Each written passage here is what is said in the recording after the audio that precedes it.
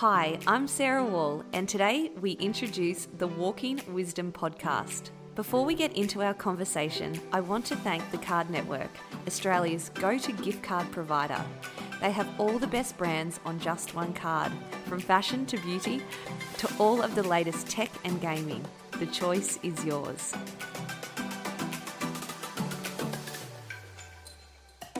Today's guest is Lisa Alexander, the most capped Australian Diamonds coach of all time. We are looking forward to seeing what's next in Lisa's high-performance career.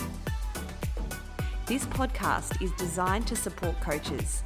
We encourage you to put your earphones in and walk with us as we share our coaching tips and solutions to netball scenarios to help you guys get back into netball stronger and wiser. So Lisa Alexander, are you ready to get walking? I'm walking as we speak, Lisa, Sarah. So part of my morning routine is getting out and going for a walk.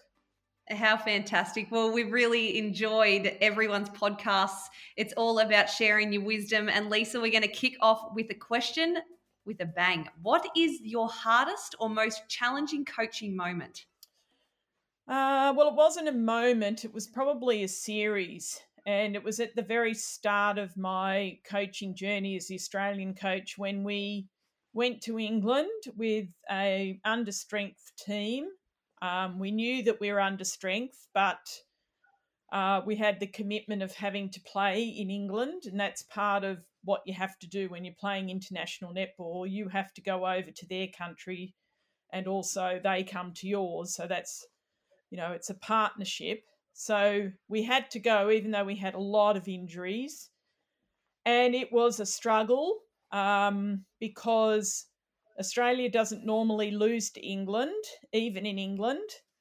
And it has never before lost the whole series. We lost every match over there, even though every match was close.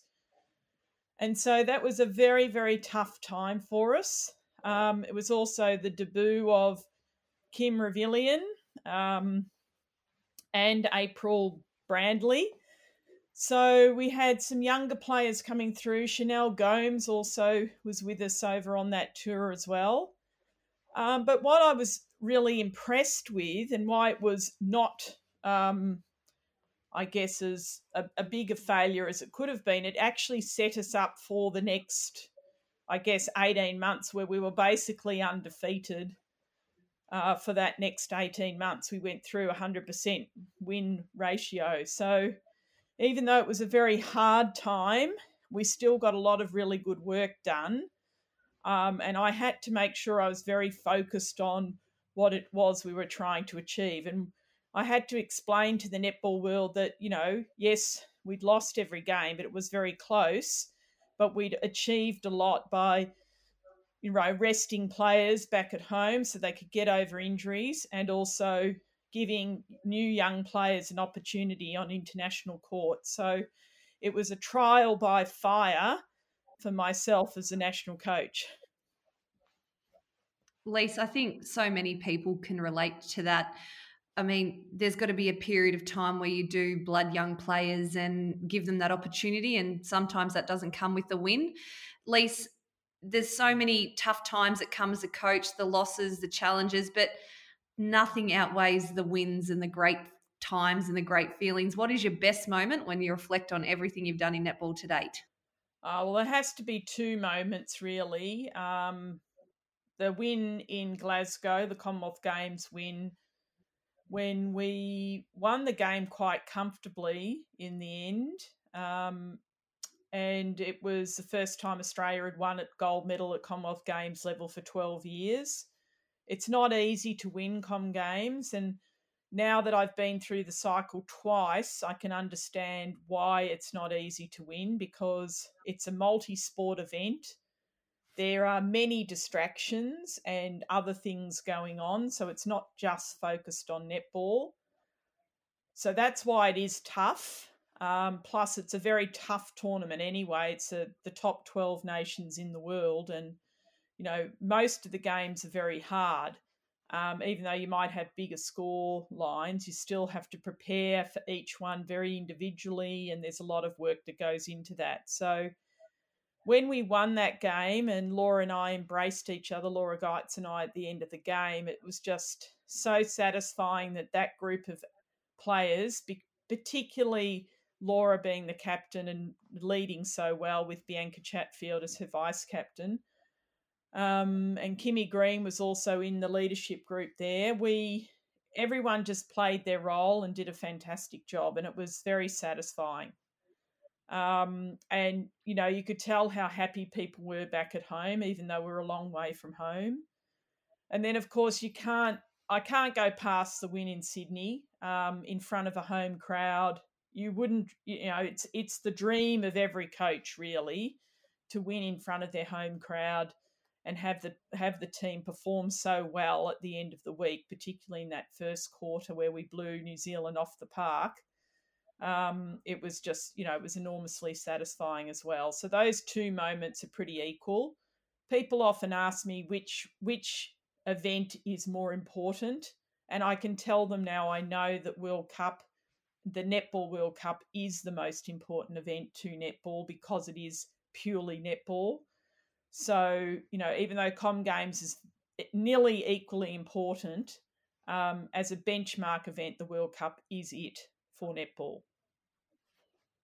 Unreal. And I was one of those people sitting back, jumping up and down, very excited by both of those events. It brings back great memories.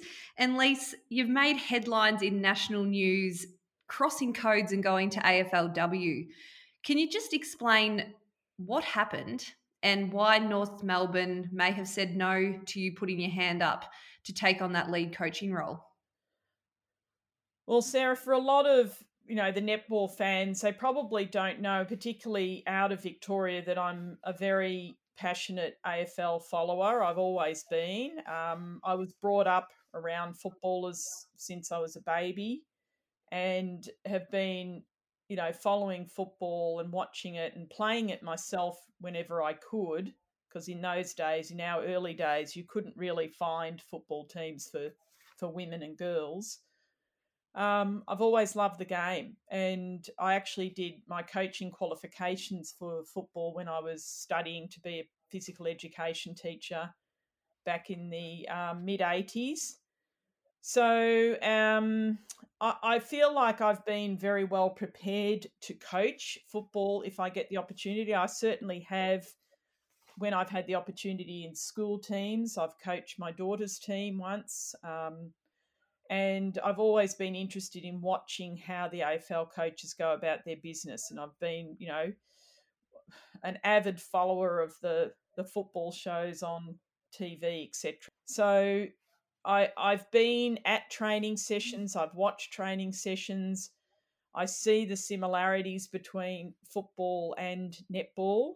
And many times we've had crossovers between the two. So I remember in Leongatha days, I'd be coaching the Gippsland regional team, and the Leongatha footballers would come down and practice against us in netball. And we would also play some football during our pre-season preparation to increase our fitness. So, there's been a lot of crossover for me for a long time. And so when, people have asked me, what am I going to do after the Diamonds? I said, I'm very interested in AFL. I've always been interested. I've visited many coaches and programs over the time. And, I feel I've got a lot to add to their programs, particularly from a high performance point of view and from a coach education point of view. So it wasn't out of the question for me to apply for a head coaching position because in terms of high performance, I've certainly got the qualifications to do it. But, as people have said, I haven't had the direct football experience.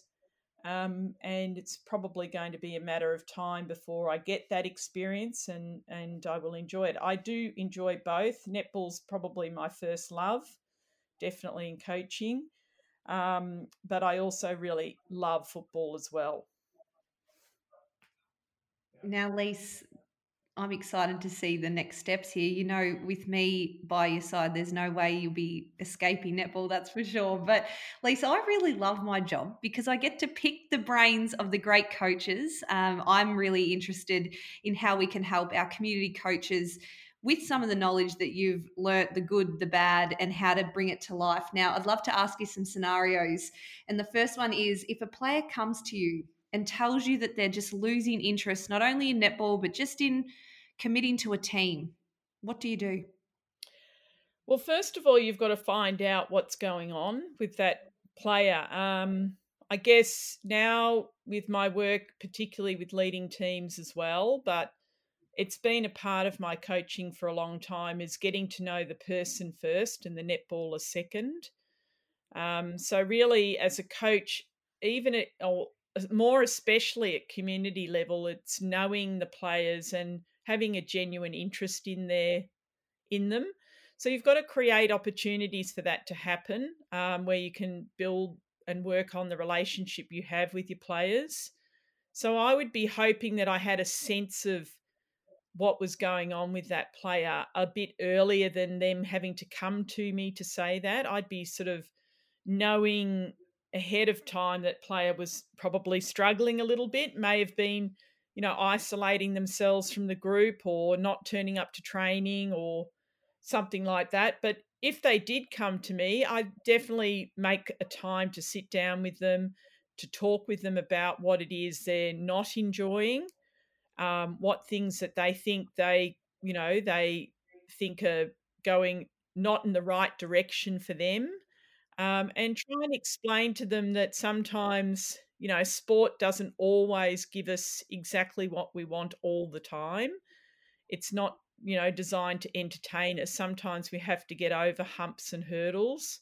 Even in a team sport, there's, going to be the downtime. So I'd look and talk with them, have formulate a bit of a plan around what they might try and do to engage more in the training sessions, how I can help them and support them as a coach, and also how, the team can, I guess, embrace that person a little bit more as well. You can't force that to happen, but certainly you can, discuss that with a couple of the leaders in your group. People who are losing interest and isolating themselves generally don't want to draw attention to themselves. So it has to be done in a way that's very subtle and just quiet support from the background. I might also try and buddy them up with one of the leaders in the team so that that person's responsible for making sure that, that the person that's losing interest is getting more attention and support to help them to enjoy the sessions that they're doing. Yeah, that's awesome, Lise. And you mentioned a lot of the time they don't actually come to you and tell you. You just observe their losing interest. You know, you can see it. And as coaches now, we mightn't, realize, but you're effectively looking out for people's well-being, that covers all aspects of their life. So it's really important, you mentioned that, Lisa, and I hope people that do listen, when you do take on a coaching role, my goodness, not only do you have to get the session plans and training right and get the game execution plan, but you actually have a responsibility to their well-being. And it's something every coach that signs up to a team probably needs to understand as a part of the role, especially this day and age when we're going to need a lot of love and compassion coming back into a non-COVID environment. But Lise, this next scenario, I'm just going to throw this in there. I haven't prepared you for this one, but it's something that's very common. There's a team you're coaching and the players aren't getting on. There might be problems at schools. There might be, just some players just don't like each other. Is that a problem? Can you still win with a team that don't necessarily like each other? Yeah, I think it's a really important life lesson for people to learn and understand that that's definitely been the case. And I think, school teaches you that to a certain extent, getting to know different people, and you might have your group of friends. But I know that teachers try and make sure they mix up classes and mix up groups so people are getting to know and working with people they're not used to working with.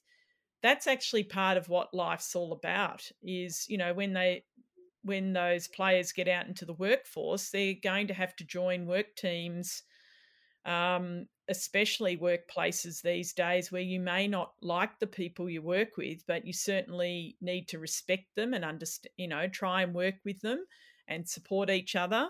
And that's a really great life lesson. So, from my point of view, there have been teams, particularly coaching Victorian state teams, where not everyone's best mates.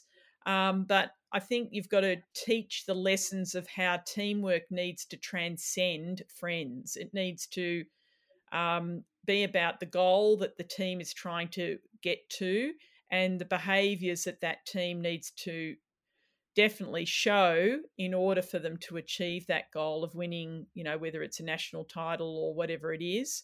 But just even with your club team, the goal is to, play well together every week and enjoy the actual game and training. That doesn't mean you need to be best friends and best mates off the court as well. And I think learning to understand the diversity of the people in your group, the different personalities, and the fact that you can play together even if you're not best mates out of netball is a really important lesson in sport. Yeah, that's another great message, Lisa. And when you look back, even in teams I've played, I mightn't necessarily have the closest friendship, but it really helped me when I understood where someone was coming from. I mean, I'm very different to a lot of people. And, if you can just find that understanding, I think that's a really great way to communicate that with young kids. Just explaining that just because someone mightn't be just the way you are or like the same things, and I saw that in many of the players that I played with, and they've gone on to become really great friends within teams. So you just never know. It's having the respect for each other. Now, Lise, this one is really around the motivation side. You spoke about having a bit of a losing streak with young players joining the team. How do you manage a season if you're losing each week, week in, week out? What do you do to spark it up? Well, I've actually experienced that with the Gippsland regional team in the state league in the championship division, and it's not much fun, I have to say, Sarah. Particularly when you're a young coach and you've got expectations of going on with your coaching career, and all of a sudden you're losing all of these games. I was not used to it because I'd been part of winning teams as a player, but also as a coach in my younger days. And so it was very unusual for me. And that was the problem. It became all about me as the coach and my record. And, the team was not playing well, and that's going to reflect badly on me. Woe is me. And it took actually my captain, Zoe Miller, to shock me out of it by saying to me halfway through the season, Lisa, you just don't look like you're enjoying coaching at all. And it's not actually helping at the moment. And Zoe is a wonderful, wonderful player that I coached. She was also a student who I taught at school, one of my best students. And also she used to babysit for me as well when I was coaching, and she would be helping look after Carly and Beth at that stage. So she was very much a part of my life and somebody who I really admired. Even, she's younger, but I still admired what she did and how she went about her business. So for her to say that to me took a lot of bravery and courage. And I just really had a good hard look at myself and said, this is just not acceptable.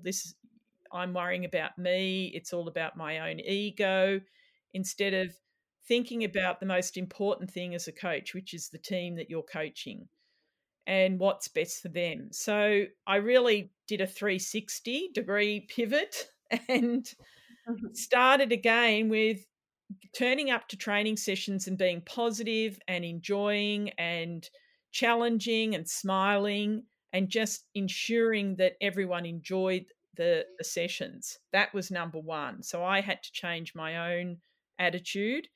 Number two, what I did was I gathered the team in and said, this is where we're at. We've lost every game. These are the statistics that we, have been down in. These are the areas we could really show because I, talked about their strengths and what they could do. And we went through the second half of the season. We still lost every game, but we were very close. We nearly won one game. I remember that. It was so exciting.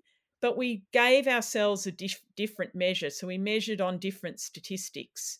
and we could show ourselves through progress that we were improving. So that turned everything around and became a very enjoyable season.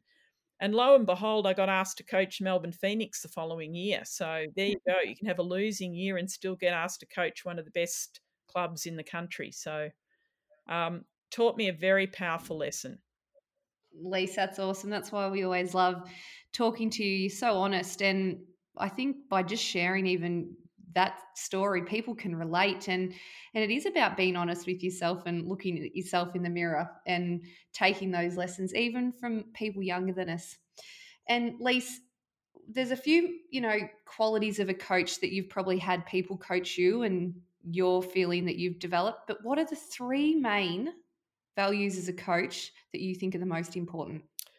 Number one is to do no harm, physically or psychologically, to the people that you are coaching, because for the benefit of their mental health, but also yours, it's so important that we concentrate on being very ethical in the way that we deal with people, fair minded, showing lots of integrity. So your moral compass has to be spot on, particularly if you're coaching young people. I think that's really important. And number two is listening. That means really learning to listen to what your players are saying to you. Even the younger ones will tell you a lot about what it is they need to know next, so they can actually help you organize your training sessions, as well as your observing and your observation skills. Just listening to them can teach you so much. And to have that growth mindset of really being willing to learn always. I don't know everything about netball still. I was talking to a group of coaches in England this morning on a webinar, and there are things that I learnt on that webinar that I hadn't learnt before. Even though I was presenting, I always like to learn new things when I'm presenting information to a group of coaches. So there were things that I learnt in that session, and it's being open to that and then adapting your way of coaching, bringing in all of that information. Amazing. Can I ask what you learnt? Well, I actually learnt that England were really trying to push us wide and apart in our centre pass attack, and they did that very successfully in the first quarter. So learning about the opposition, that they actually had set themselves to do that, even though when we look back on it, we saw that that's what they did. I didn't actually know that they had learnt that about us. So very well done to England. Wow, there you go. Now, Lisa, you've done it all in netball. What legacy do you really hope to leave on this sport with the many, many years ahead of you that you've got with us? Oh, look, I just really want everyone to be on that improvement journey, to look to continue to keep improving the game, whether it's at grassroots or at high performance level. And, I love the quote that, the biggest room in the house is the room for improvement. So, really having that mindset about everything to do with what I've done in my career as a coach and a player. Hopefully, people have seen that and been inspired by that and will continue to do that. And finally, what has 2020 taught you? Well, it's definitely taught me to slow down and smell the roses, and that's a good thing. Particularly, I love our roses here in Avoca. And I know, Sarah, you love your flowers too in your garden. It might be It's taught 2020 me year of it might be 2020 year of the gardening lease. Yes, definitely. And getting fit in the garden as well. I think That's it's right. taught me to appreciate my neighbours, definitely family, because, when you see them for the first time, it's very emotional after a period of absence. And I think just really enjoying our beautiful countryside here and the fresh air and our country. We do live in one of the world's best countries, I think, and learning to appreciate that is a big part of it. Um, Learned a lot about cooking and, just enjoying being instead of rushing around madly. I think that's been a very important time. Yeah, I think a lot of us can relate to that, Lisa. And thank you so much for your time today. We have cracked over the 20-minute walking mark. Now, if you want to continue walking, please make sure you do. And we hope that you've enjoyed today's Walking Wisdom podcast with Lisa Alexander. She is one of the best. She is big on leadership, and you'll be hearing and seeing a lot more of Lisa in 2021 with NetFit. See you all soon. Thank you all for tuning in to our Walking Wisdom podcast, and make sure you check out the Card Network gift cards. Head to www.thecardnetwork.com.au.